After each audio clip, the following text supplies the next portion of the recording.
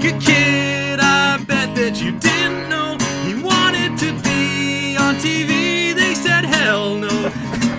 You better stick to radio. Mitch Gallo. And you're listening to another edition of Montreal's Finest Podcast. This is the podcast where we find either cool people in Montreal or people that are doing interesting things in Montreal and have them either teach you something or inspire you.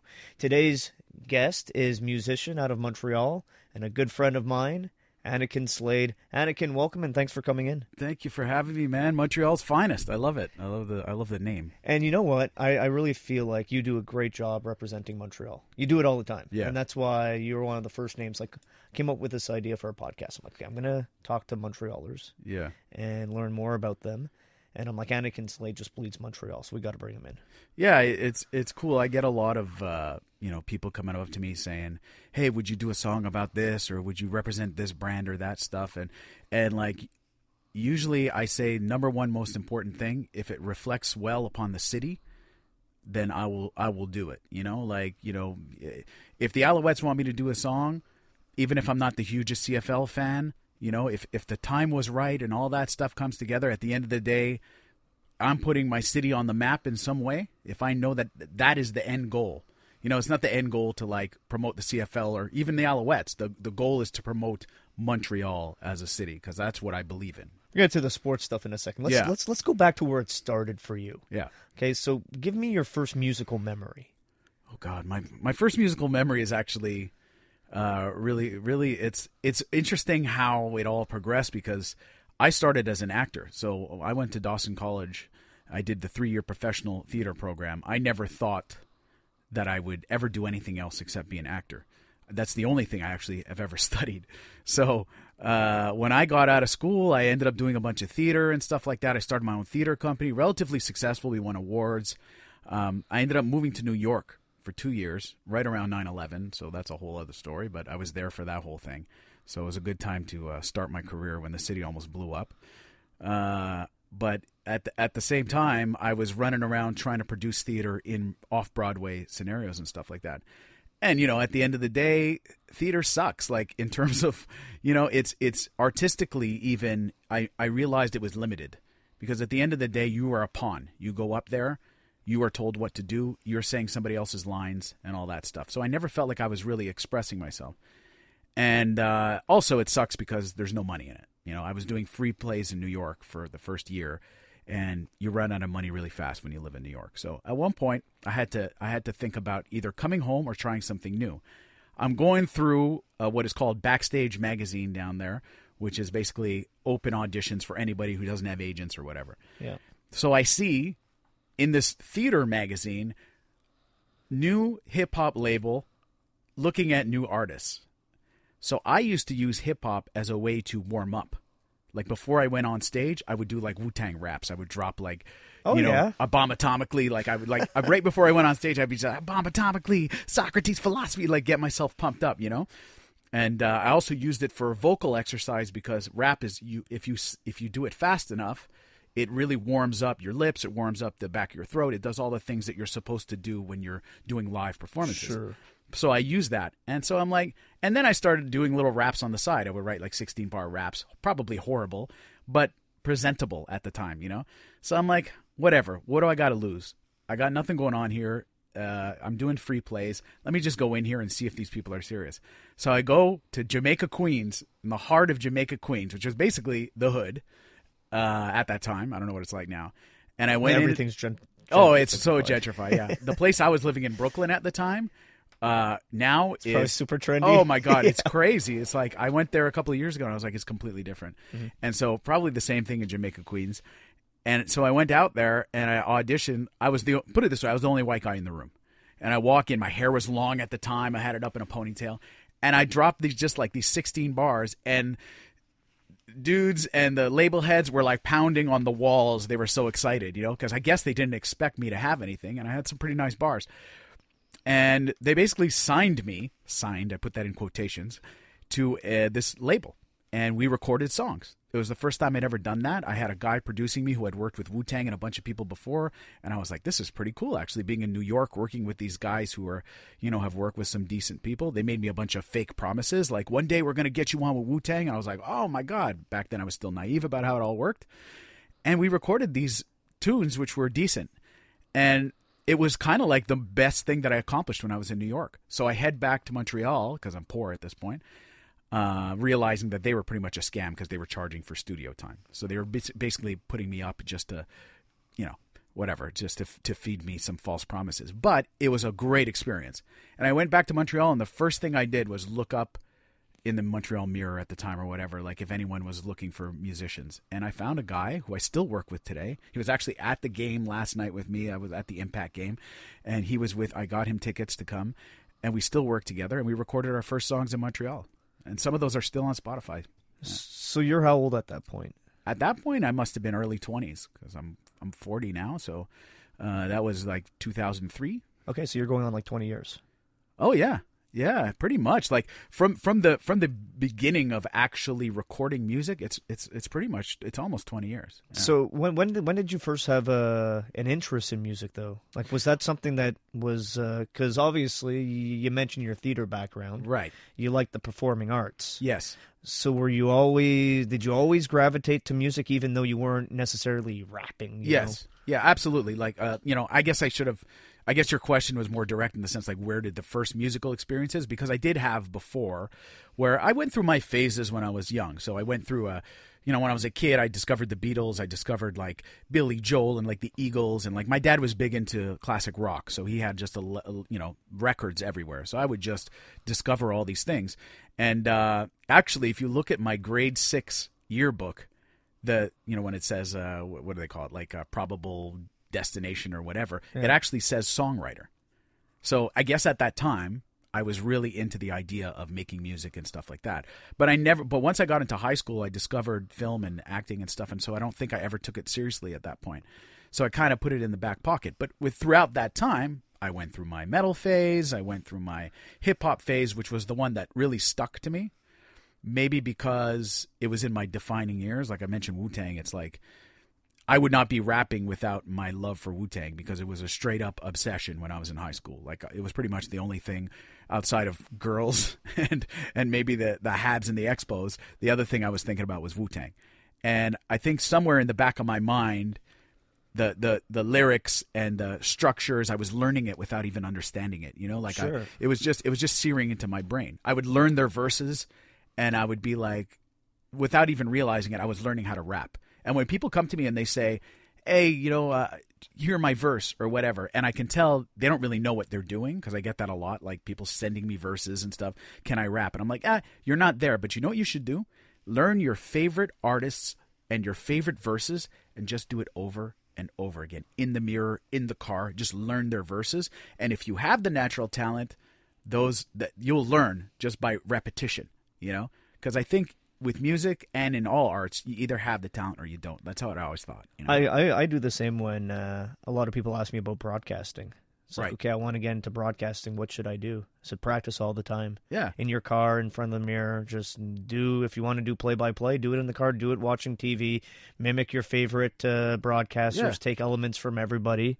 Practice. Yeah, exactly. Like if I was doing what you do, I would probably listen to you, Mitch Gallo, and listen to one of your sports updates, and I would just mark it down. I would what do you call it when you just copy what they're saying and just practice it, and see the parts that you do that like, oh, he's hitting this note harder, he's hitting this word harder, he's pushing this section of this score or whatever, and it's like in a way you can figure it out for yourself for sure. But the Wu-Tang thing, yeah, okay, because it's. I like how, about 7 years separate us. Yeah. And because of that, like, we grew up living at a different time with different experiences, even though we're not separated that much by age. Because the Wu-Tang thing, you and your brother love them. Yeah. I don't quite gravitate to Wu-Tang like you guys do. So what is it about? I think like you're wearing the shirt now, man. Yeah. I just that's what's weird. Well, I just saw the documentary of Mics and Men. I don't know if you've seen it. Showtime produced a 4-part Wu-Tang documentary. Okay. You know what? Maybe if you want to sort of understand it a little more, like I don't think you like. So let's say between 93 and 95, how old are you talking now? You were. So I'm 9 years old. So- But the thing is, But the it's thing not. is, So those aren't defining years, though. I You know, what I mean? but the thing about that is, from that era, I knew a lot about NWA, yeah, Snoop Dogg, Tupac, Yeah. Biggie. Puff Daddy came kind of from there, even though he's more my generation. yeah. And Wu-Tang kind of got left behind from all those other guys. It seemed like to It's me interesting. at that time. It's interesting. I mean, obviously, music is subjective. Somebody speaks to you or they don't. But look, 1993. I'm 14 years old. Okay, Right. so I'm already discovering how to be a rebel, how to understand who I am as a person, understand what stirs me. When you're 8 years old, you're still you don't understand the world at all. So you're starting to understand things that happen, and there's something about Wu-Tang. Maybe it was the theatricality of them, because that is the major difference between those groups that you were talking about. The theatricality of the Wu-Tang Clan and how they took, kung fu movies. Also, I grew up, my dad was a black belt in Taekwondo, so I was around the martial arts a lot. I did Taekwondo when I was around that age. And so I was watching kung fu movies and stuff like that. And here comes this group that uses kung fu samples. There's 8 of them. They all have these multifaceted characters. So the theater comes into play there. Wu-Tang's a very theatrical type group. And the things that they were talking about, Transformers references, which I grew up on. It's like we were part of the same generation, even though they're a little older. So for whatever reason, they spoke to me in a way, I guess, that they didn't speak to you. You know what? And I say that not necessarily meaning they didn't speak to me, because actually there are 2 members of Wu-Tang that kind of separated themselves from the group that Right. I listened to more than just Wu-Tang. Okay. I'm sure you could guess which 2. Well, I would say Method Man is one. Yeah. Are we talking Dirty, even though he's dead? Well, was Redman part of Wu-Tang? No, Redman's kind of a break off of Wu-Tang, but Okay. but he got Because brought it was those 2 guys. right, Meth and Red, yeah. Yeah. They sort of did their own thing. Like But when I heard the Rockwaller, I was like, "Oh, this song is wicked!" Like I love this beat, and it was a short song, which also I liked. right, but you see, that song is very un-Wu-Tang. That song, it's because it's sort of it's got this bouncy thing going on, and Wu-Tang were very they're so street that their beats and shit, they sounded like they were like pots and pans, like the drums is like RZA like banging pots and pans, and there's the echoes, and it's all done in the chambers, they called it, so it was very, very street, and Rockwilder's very well produced. It's great for a club, but Method Man, his voice and his flow, like that's like as good as hip hop gets, Yeah. And then you got the rest of the clan that they're just, I mean, I don't know. Like, I got the chance to work with Inspector Deck, so, and he's one of the kind of less famous members of the group, yet he was probably one of the most important because, like I was saying, I Bomb Atomically, that song, he led off all the greatest Wu-Tang songs, and his verses are as good as hip-hop gets, like, technically, performance-wise, like, any rap head will see Inspector Deck as this like sort of god of the technical art of rapping. In the same way like Eminem is. Eminem is like technically is probably the greatest rapper of all time because he's so precise and so creative with his bars and the way he flips things. Yeah. But Inspector Deck is a bit on that level as well. And so I don't know. I again, music is about how it speaks to you, and I was in that moment of time where Wu-Tang just touched me in my soul, and I just followed everything that they did. And I think that documentary kind of shows a little bit more why. I think they're doing the Ottawa Blues Fest.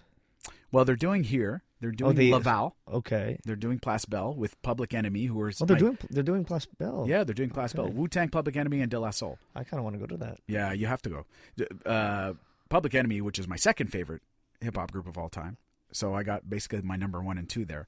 So, but again, Public Enemy, theatrical. They had something to say. They were political. They felt like there was a purpose for them. Those things. Like I love NWA, and I think there was a purpose for them as well.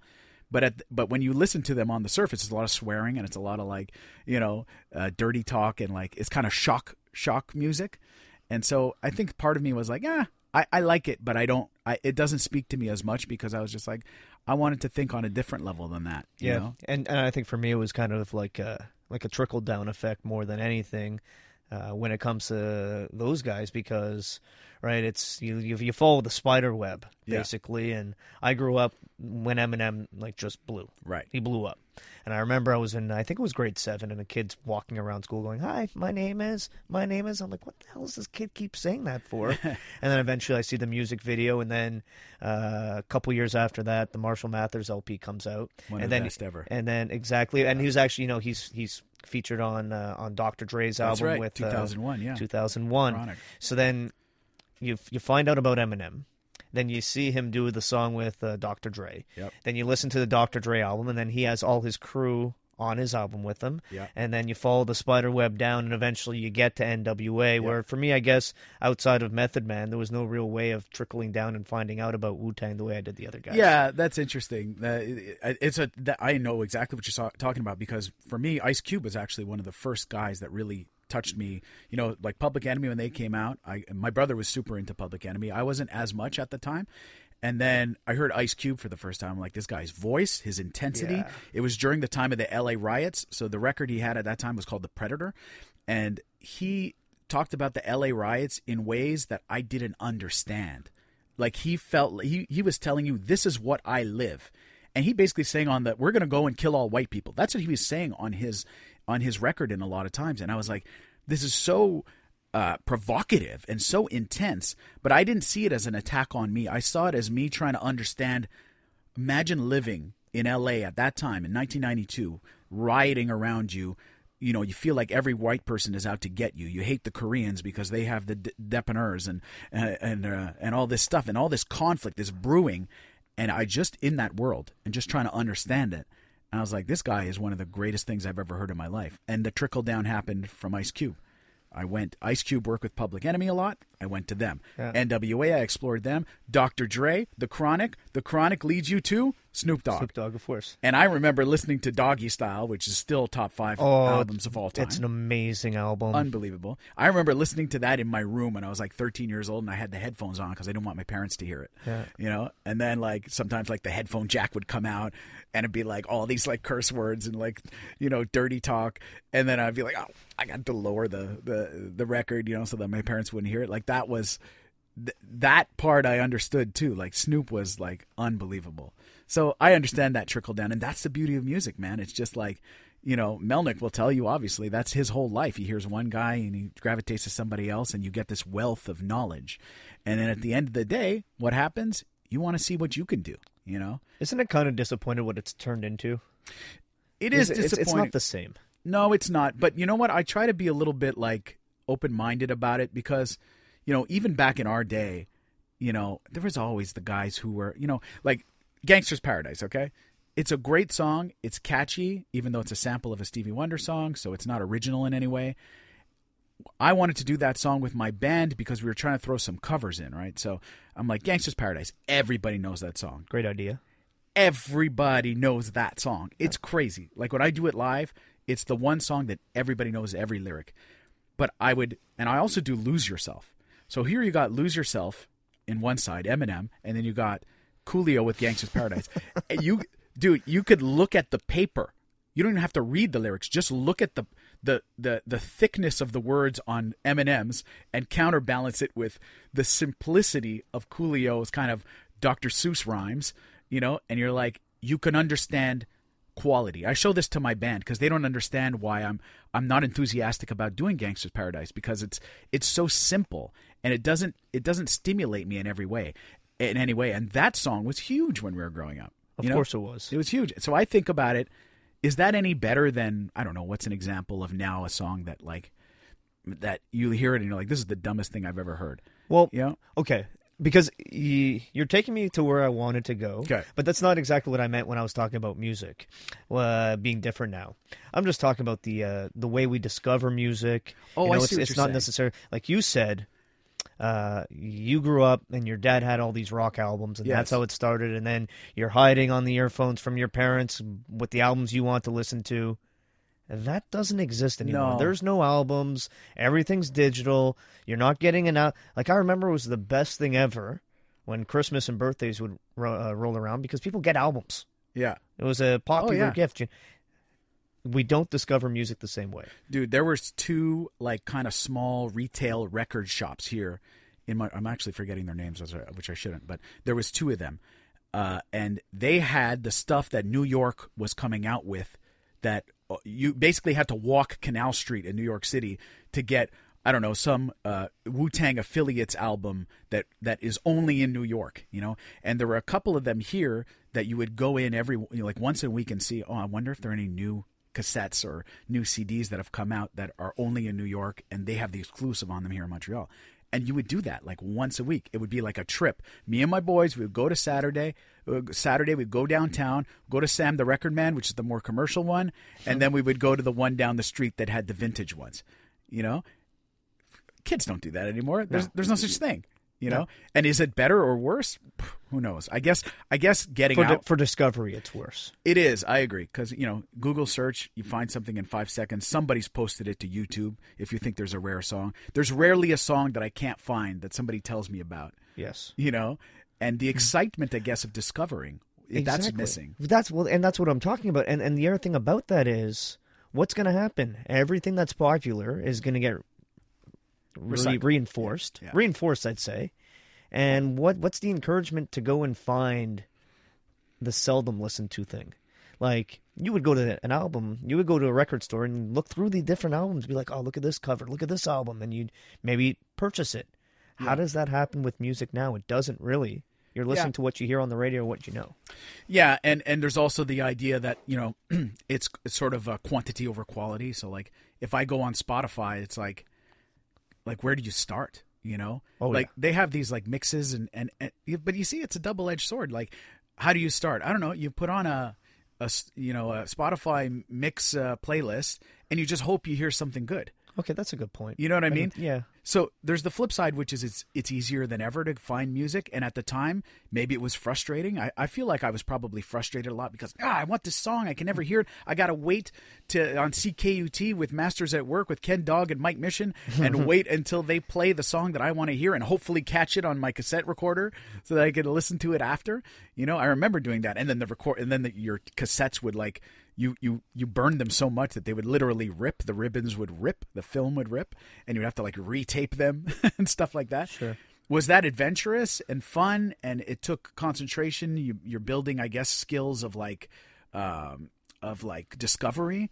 But at the same time, it was also a pain in the ass, let's be honest. You know, so I guess you can look at it two ways. It's interesting how we look at technology and like we talk about millennials and stuff like that. And, you know, in some ways, millennials have skills and qualities that people, you know, in Generation X or like me, I guess I'm an Xennial, I'm right in the middle.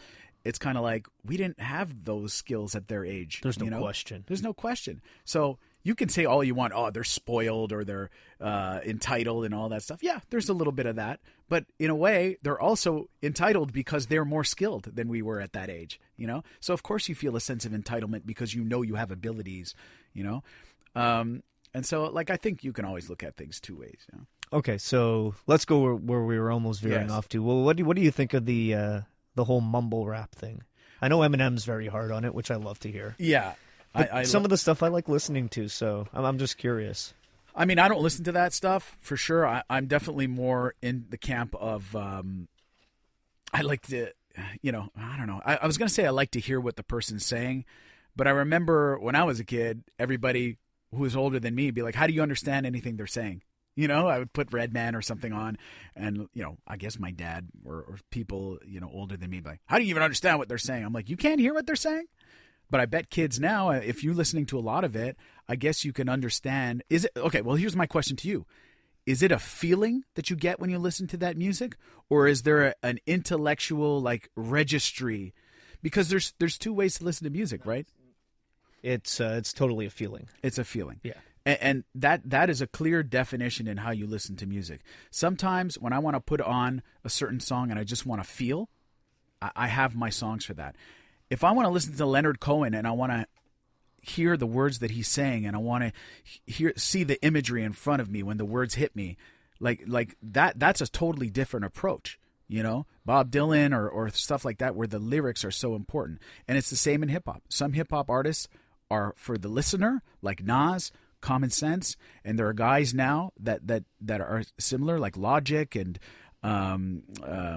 what's his name? Childish Gambino, guys that you listen to and you're like, these people are trying to say something to me. Kendrick, we're trying to get some intellectual registry to the music. And other guys, like I'm assuming these mumble rappers, because I don't really listen to a lot of it, to be honest. It's a feeling, it's a vibe. You know, you're driving down the street downtown in your ride, and you got the windows down. You're hoping some girl walking by passes by and hears it, and you're like, you know, I know my music, right? And you're watching her, she goes by, and you know, I've been there. I've done all that. When I was in high school, and we would ride around town and try to look cool in our whips or whatever, you know. And I'm not saying that's what you do, but I'm saying that's an example of how you feel music. There's no intellectuality to that. There's a time for everything, basically. Right. And I guess the times I'm going to hear that music is either when I'm out somewhere and it's playing. Yeah. Because a lot of the trendy bars and clubs play the mumble rap. Yeah. Or before I'm going out. Before I'm going out, I'm just hanging out, having some beers with the guys. We're pre-drinking. We're going to go out. We're going to have a good time. It's on in the background. Absolutely. It sounds good. It sounds cool. It has a good vibe to it. Yeah. What's he saying? Who cares? Doesn't really matter at that point. It's like the locker room, right? Like when we're playing hockey and like, you know, we got a big game and you and I play on the same team. So it's like, you know, we're not like sitting down, getting dressed, getting into our gear and going out there to be pumped and listening to Leonard Cohen and be like, did you hear the imagery in that song? It's so wonderful. So who's on D today? You know, it's like, it's a vibe for sure. And you know, what is good and what is not, but there is such thing as standards, you know, for quality. And sometimes I hear that stuff and I'm afraid that the quality now gets put into production.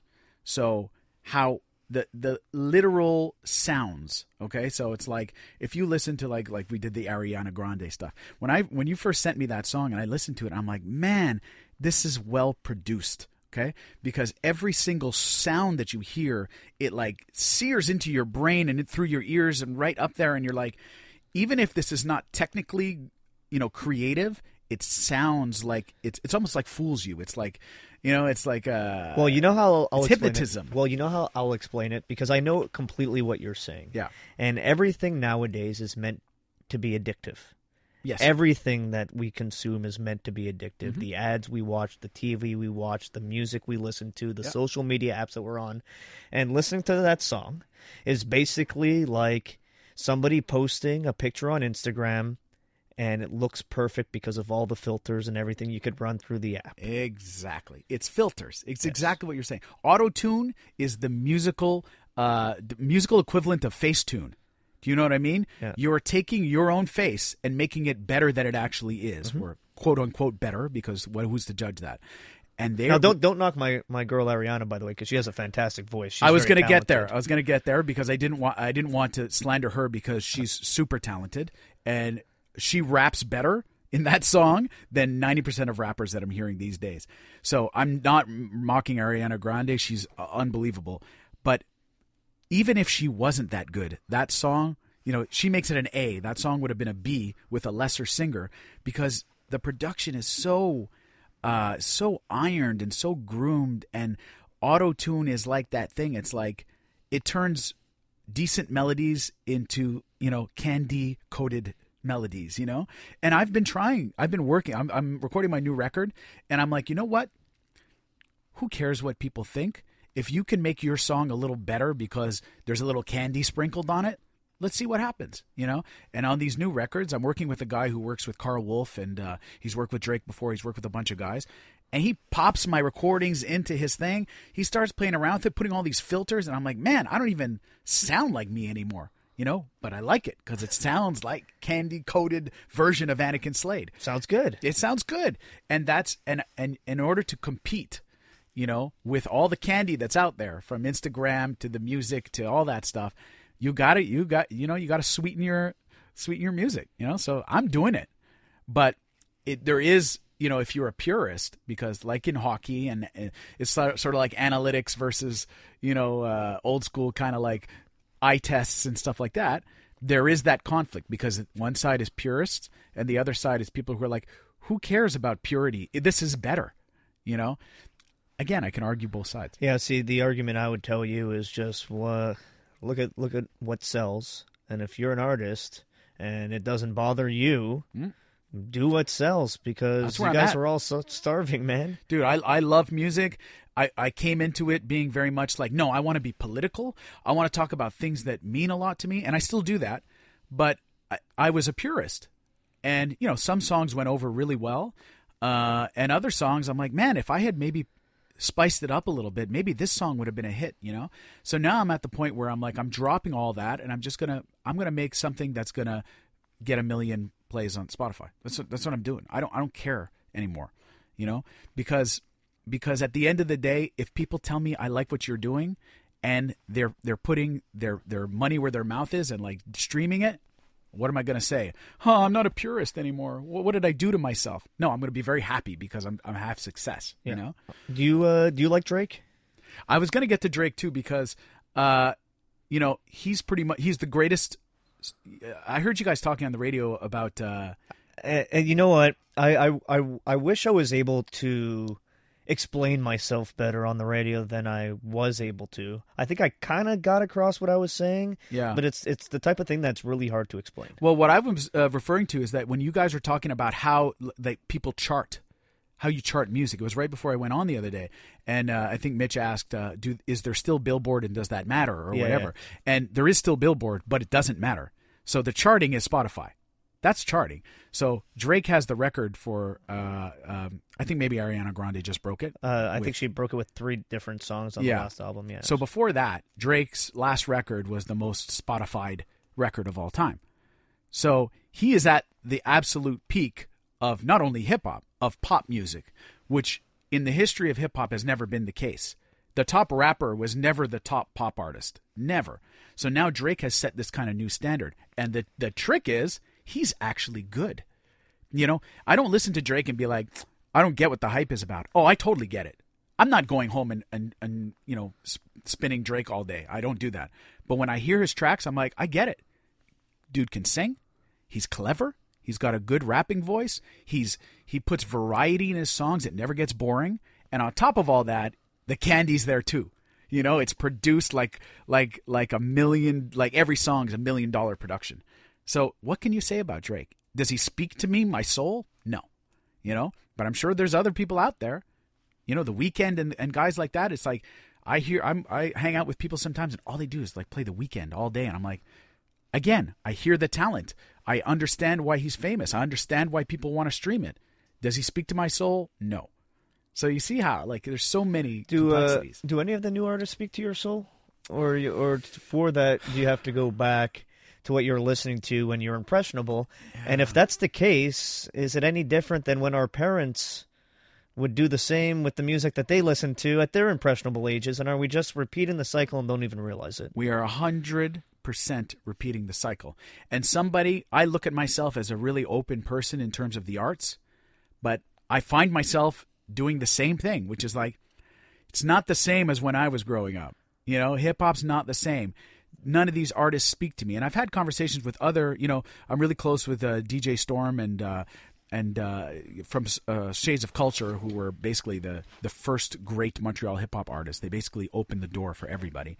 And Storm, we talk about it and we say the same thing. We're like, it's not about quality. It's about what speaks to you and what doesn't. And unfortunately, maybe it's a moment of time. You know, those defining years again. It's like no one will ever speak to me the way Wu-Tang spoke to me. Is that because they're better than everybody else? Not necessarily.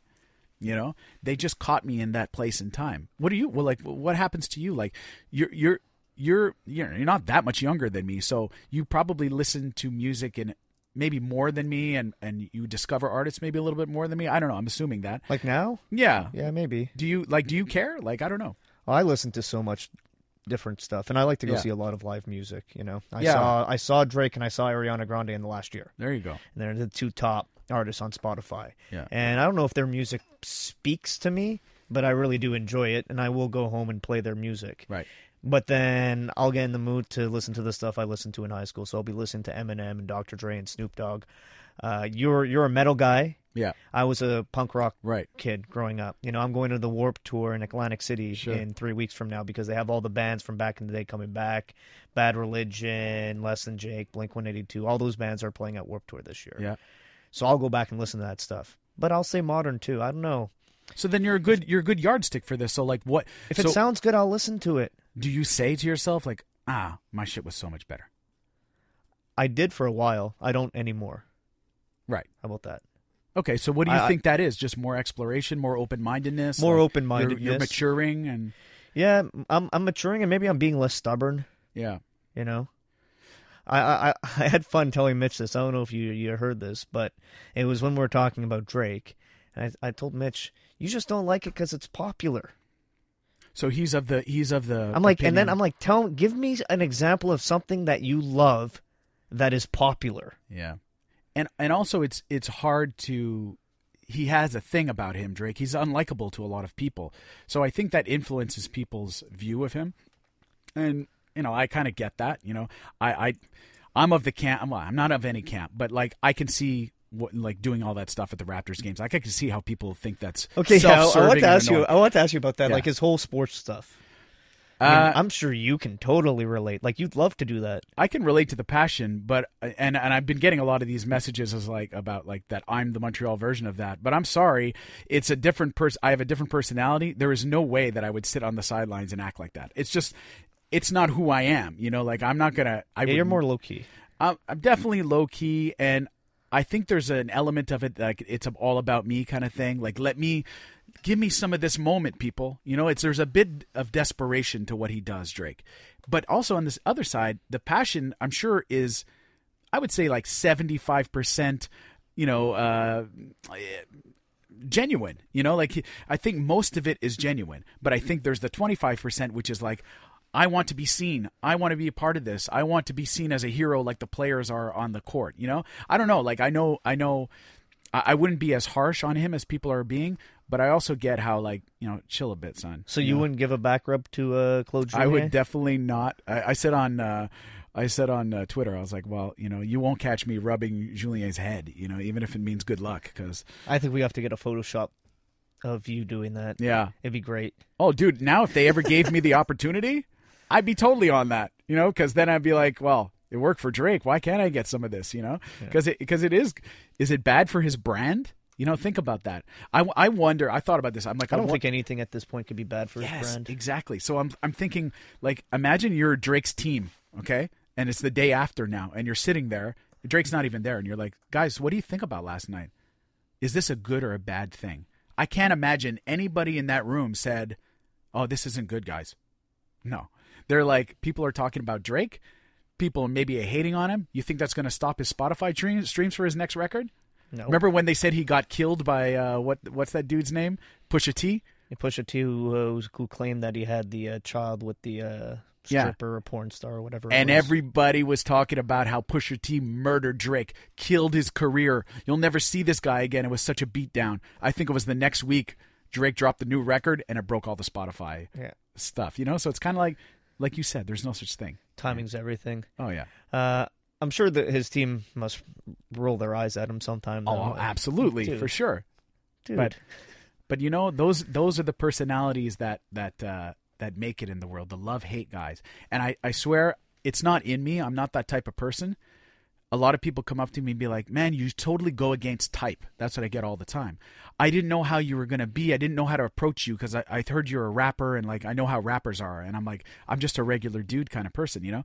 And then and I take that as a compliment. But other times I'm like, man, maybe if I acted more like a spoiled brat or like somebody who thought the world revolved around him, maybe I'd be bigger than I am kind of thing, you know?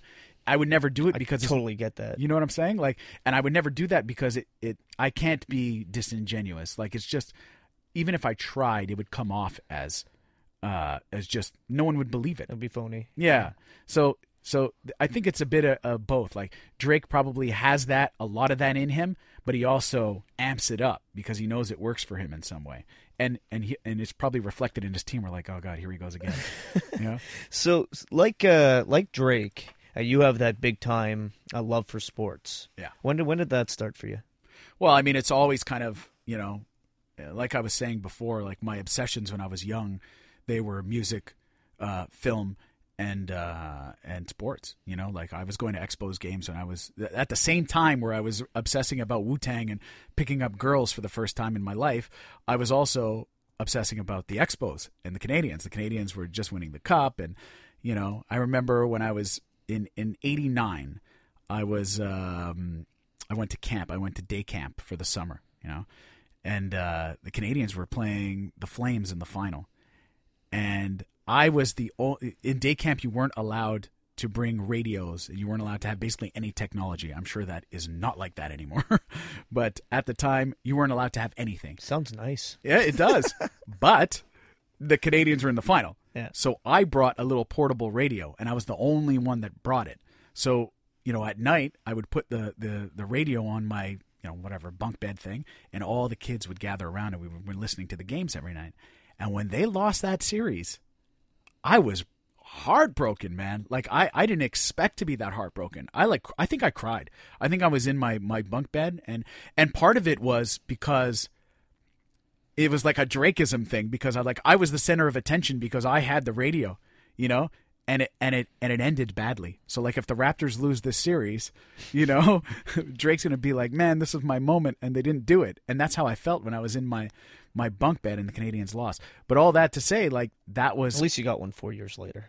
Exactly. And that's where sort of I understood that sports meant more to me than just, I'm sure half of the kids in that room were like, oh, that's too bad, and then go on, with their regular stuff.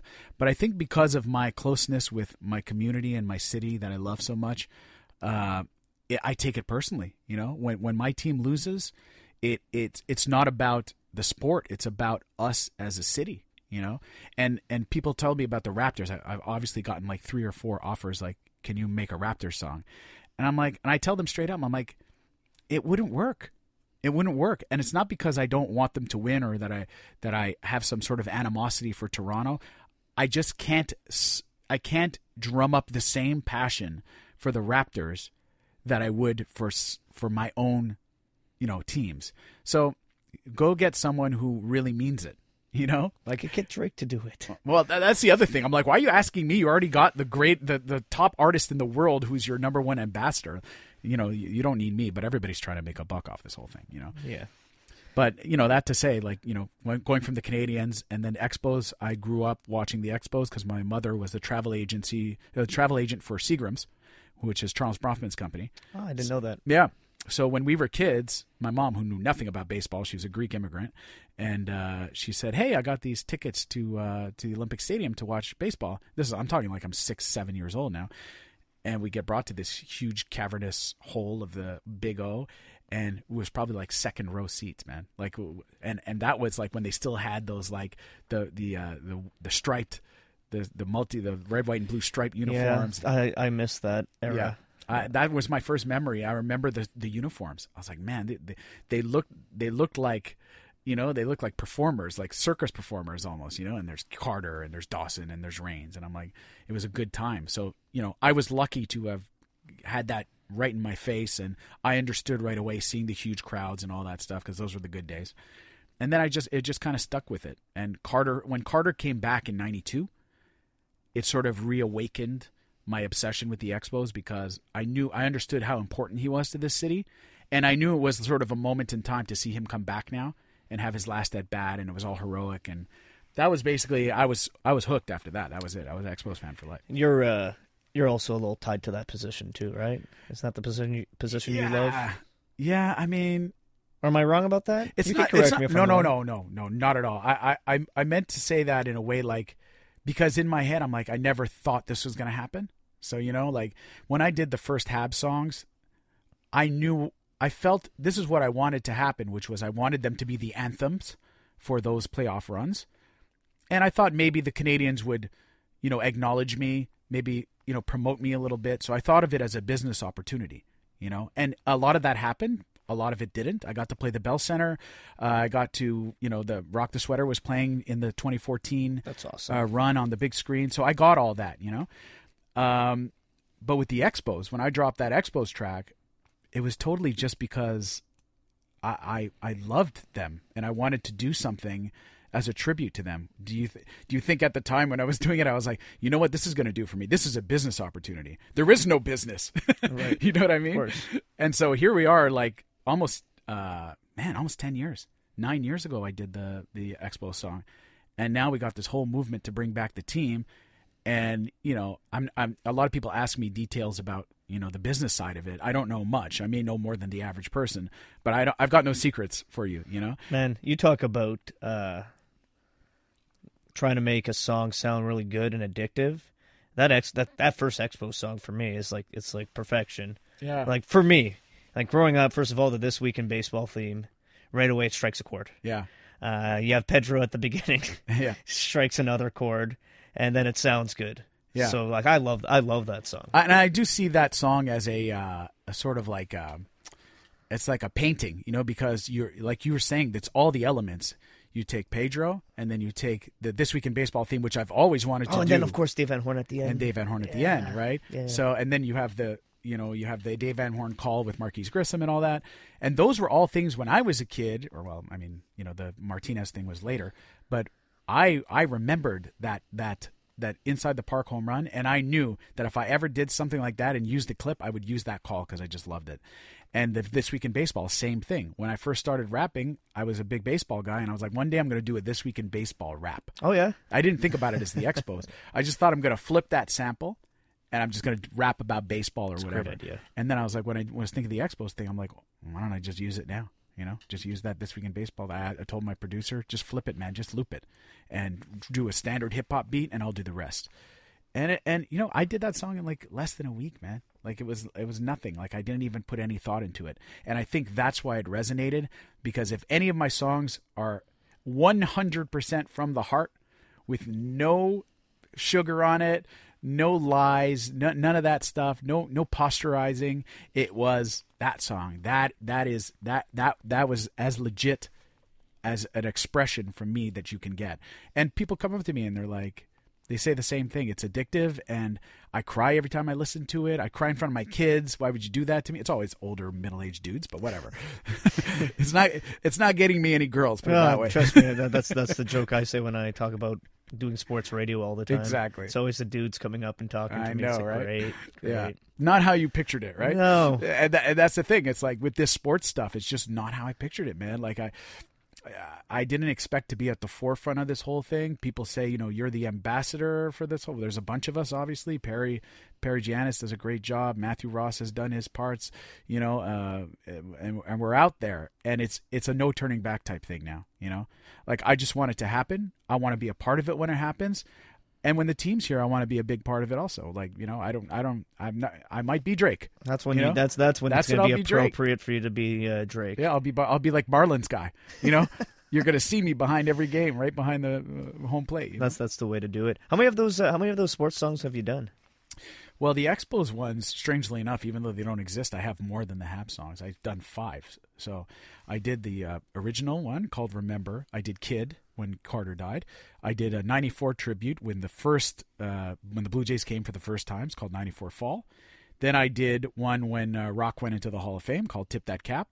So it's 4. It's 4. So I did 4 Expos and 3 Habs. Rock the Sweater, MTL Stand Up, Feels Like 93. Tip the Cap. I'm in that music video for about 0.5 of a second. Yeah, and there's like 4 of you. You try to fit in as much as you could. Yeah, some people got mad at me because I barely saw myself. I'm like, sometimes you overshoot, I'm doing another one. It's a great idea, though. Yeah, it was a good idea, and it was based on the Rock the Sweater, which is like Kiss the Sweater. And so I was like, how can I do that with Expos? So I'm like, Tip the Cap. And so I'm doing another one this year that is a rehash of Remember, an acoustic version. And I'm getting a bunch of celebrities to just say happy anniversary to the Expos. This is the 50th anniversary. So it's kind of the same thing now. I'm getting a bunch of videos. I'm like, man, how am I going to fit all these guys in there? I didn't know you were working on that. That sounds cool. Yeah, because we're doing a thing this summer. It's not official yet, but mid-August there's going to be a 50th anniversary celebration. The city is involved. Perry is involved. Some players are coming down. So I want to have it ready for then.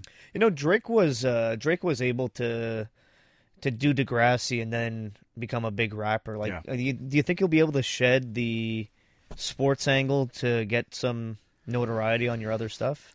You find that tough? I do find it tough. I just, it's tough because it's like. Let me put it to you like this, okay? How big a difference on your Spotify streams from your sports anthems to your other stuff? Overall, it's a pretty big difference, except what I don't think people realize is that my number one song on Spotify isn't even a sports song. So there's a song called Loud, which I put out in 2009 that has almost 2 million Spotify. Feels Like 93 has 600,000. So it's kind of not even close. Why do you think that is? I think Loud just does a lot of good business in Europe. I don't know how that happened. I think this is the crazy thing about music now. What I think happened, and I don't even know this for sure, but one time this dude had this he was doing wheelies on his bike, and he put a video, and it was kind of impressive what he was doing, and he just had my song Loud playing on that, and suddenly I started seeing. Where was this dude from? Do you know? Finland. From Finland. Some random dude in Finland had your song playing while he was doing wheelies. Okay. And that I think came came from a documentary that used my song that was about bike riding. So this guy must have seen that documentary, heard the song, liked it, took it to use it for his video that he just popped on YouTube. The thing ended up getting like 1 million views, and then suddenly I saw the Spotify go and it just spread, man. That's crazy. And now I look at the numbers, and like Germany does the most business for that song. Finland is still, it's big. Sweden, like I get all of Europe just bumping that song, and nobody knows it here. You know, only if you follow me really closely do you know that song. So everybody thinks of me as Feels Like 93. If I were to go over there, they'd all want to hear Loud. You know, nobody would want to hear. I'm gonna check that song out tomorrow when I'm at the gym. Yeah, you'll see. It's almost it's 2 million. It's a chill song. It's like a riding song. I want to hear this. And like I don't listen to it anymore because I'm curious to why the Euros love it so much. I don't know. Honestly, I don't know. It's catchy. Like the chorus, I think is catchy, but it's not one of my personal favorites even. You know, but. Back to shedding not shedding, because that's not the right word. Right. But balancing, people looking at you as sports anthem guy versus you wanting your other stuff out there. Yeah, I don't know. Like, it's a bit of a double-edged sword, obviously, as you can imagine.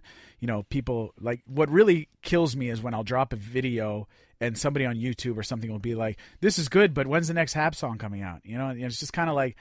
You feel like you're not getting a chance to prove what you're saying, which is like, I'm not trying to shed it, but I'm trying to get people to understand that, I think if you listen to me talk like we've been talking for the past hour, you could understand that my life isn't about sports and the world isn't about sports, So I'm like, if you can just give me a chance, it sounds desperate and kind of lame, but it's like, I want to say to them, like, can you just give me a chance and listen to these other songs? Because I think they're good as, maybe even better than the sports songs that you say you love, And listen, I can't complain because, I'm sitting here in my city and I'm not trying to brag, but like nobody in the city on a hip hop angle has done what I've done. From numbers to the kind of exposure that I get to how I'm known kind of across the country in certain circles.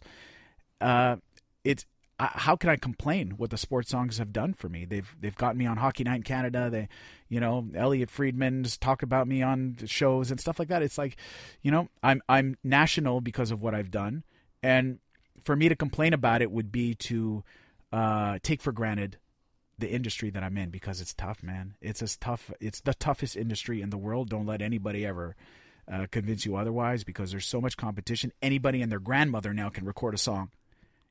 So how do you distinguish yourself? And my niche, that's the niche. And look, I haven't made a Canadian song in, when was 2014 was Rock the Sweater? So 6 years. I haven't made a Hab song in 5 years. You're due.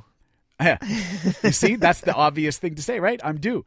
And it may happen. But the point I'm trying to make is that why is it that people are still talking to me and still gravitating towards me when I haven't really done what I'm famous for in so long? I think it means that there is something there to what I do, and it's my responsibility at the end of the day to try to figure out how to touch people. I can't blame them if they're not feeling what I'm doing outside of the sports. I just think that some people, they just put a label on you, and it's really hard to shed that label. I'm sure you get it all the time. I'm sure, I don't think people are coming up to you and being like, "Hey, let's talk about music, Mitch." No. You want to talk about sports, right? Exactly. But you're obviously really educated in music. Love music, man. Right. Love music, love pop culture. Yeah. Love film. That's it. And even us, we sit there and we talk shit and we talk about the haves or whatever. But, at the end of the day, I know that you're more than that. And I'm sure that once in a while, if you get 5 people in a row saying, "Hey, so what do you think the Habs are going to do next year?" You're like, "Oh God, Who should the Habs go after in free agency?" Oh, God. Yeah, and you're like, and you're thinking to yourself, "I'm like, it would be really nice." You know what my favorite one is? All the time. So, Mitch, are the Habs going to make the playoffs this year? It's like, yeah. I don't know, man. And then on top of that, you got the guys who don't know anything, and they give you the most absurd, scenarios. You think if we traded Price, we could get Crosby, stuff like that. You're just when you go into the Canadians locker room, who's the nicest guy to talk to? Oh yeah. Well, I mean, that's not so bad. At least it's not bad, but I just get it a lot. I hear it a lot. Yeah, exactly. I hear it a lot. That's why. So who's the nicest guy in the You know what, Gallagher. Yeah, I'll give you an answer. Seems that way. It's probably Gallagher. That's not surprising. But you know what? None of them in that room right now are difficult. No. Now Shea Weber and Carey Price are tough to get an answer out of. Yeah, they're difficult. But they're not. But they're not mean or anything like that. Yeah, there's a good group of guys. All right, we're coming up on an hour. Wow. And Dave's going to kill me if I go too far over. So I just got a few more for you, and then we'll wrap it up. We got to go to a comedy show too. Yeah, that's right. What's going on with the band? So I told the guys about it, how I said we'd minimize the band on the show. Did you like my retort to that? That was the best. They were dying of laughter, by the way, because we've made some changes, and we no longer have keys, and it's not about really personalities as much as it is about. I wanted to minimize the sound because I feel like sometimes when we play, it's a bit jumbled. And I'm really still learning this live thing. I've only been playing with these guys for 2-3 years. So it really takes and when you're rehearsing once every couple weeks, you don't really get a chance to gel. We're all busy. We all have our own lives. So we're still gelling, and it's sounding good. We're going to get to play very soon. And you're going to get to hear the new version of this band, and I'm really happy. It's weird how when you take away certain things, it sounds fuller. Because Rosner, my guitarist, can play. When you're playing in a lot of sounds, I think the instinct to play is let everybody else have their freedom as well. But when you know that it's all on you to fill the space, it's a nice, cleaner filling of the space, and Rosner now gets to play more open. And it's helped my vocals because I know I don't have 2-3 more vocals backing me up. It forces me to give my 100 on every single note. And that, I think, as a singer, I've gotten a lot better because I get to be freer, and I don't rely on the people who are doing harmonies for me. So it's just you've simplified, is what you're saying. Super simple now. Guitars, bass, drums, 2 vocalists. Dennis will back me up, and not even a lot. He'll back me up every once in a while, but it's a much more open sound. Some songs don't work anymore. Other songs work better. Yeah. So now it's just about discovering the songs that are good to do live. It's one of my. It's one of the main reasons the 2 bands I fell in love with when I was in high school were Blink-182 and Green Day. Okay, I was going to say Nirvana because they're as simple as it gets, right? Yes. 3-piece, and Green Day as well. Yeah. And Blink's 3 as well. Oh, great! There's Blink's 3. There are only 3, yeah. So right away I'm like, simple. Dude, there's something about it. Yeah. If you got 3 or 4 guys who know what they're doing and just know how to fill that space, you got the best possible scenario for a band. And what's with the album? So the album is being worked on right now. It's a bit of a slow process just because I'm working with 2 different producers. I work out of CNS Studios, and then I work with this guy Stryger who does Carl Wolf stuff. And I'm sort of going back and forth. I've been re-recording some stuff because I'm being hard on myself with this record, but I'm hoping by the fall it'll be ready. So we've got probably 6 songs that are in really good shape. I want 4 more. Nice. Yeah. I'm looking forward to that. Thanks, and to finish, just where can people find you? How can they listen to you? Plug yourself. Sell yourself. Tell the people about Anakin. It's funny. I always forget to do that when I'm on stage, and I'm like, I never plug myself. I never say where to go. Very easy to find me. Spotify, Anakin Slade. That's the best way to hear all my music. Plus, I got the royalties from that, so go and do that. On Twitter, at Anakin Slade. On Instagram, at Anakin Slade. ANNIKINSLAYD. And YouTube, all the standard stuff. I have a website, AnakinSlade.com. So, but anyway, at the end of the day, Spotify is if you want to know the real Anakin Slade, because it's a good representation. Because my top 10 songs are peppered with the sports and my non-sports. So that's why I really push the Spotify, because I think it's a good place to discover me. All right, cool. Check him out, Anakin Slade. Thanks for coming in. Thanks, man. Let's do this again sometime. Mitch Gallo with you with the Montreal's Finest podcast. Thanks a lot for listening, and be sure to tune in next week when we have another special guest from Montreal. That was awesome, man. let's hope the computer didn't crash. Oh, God. Let's see what happens. Why, you heard? Oh, because when you Just because no one was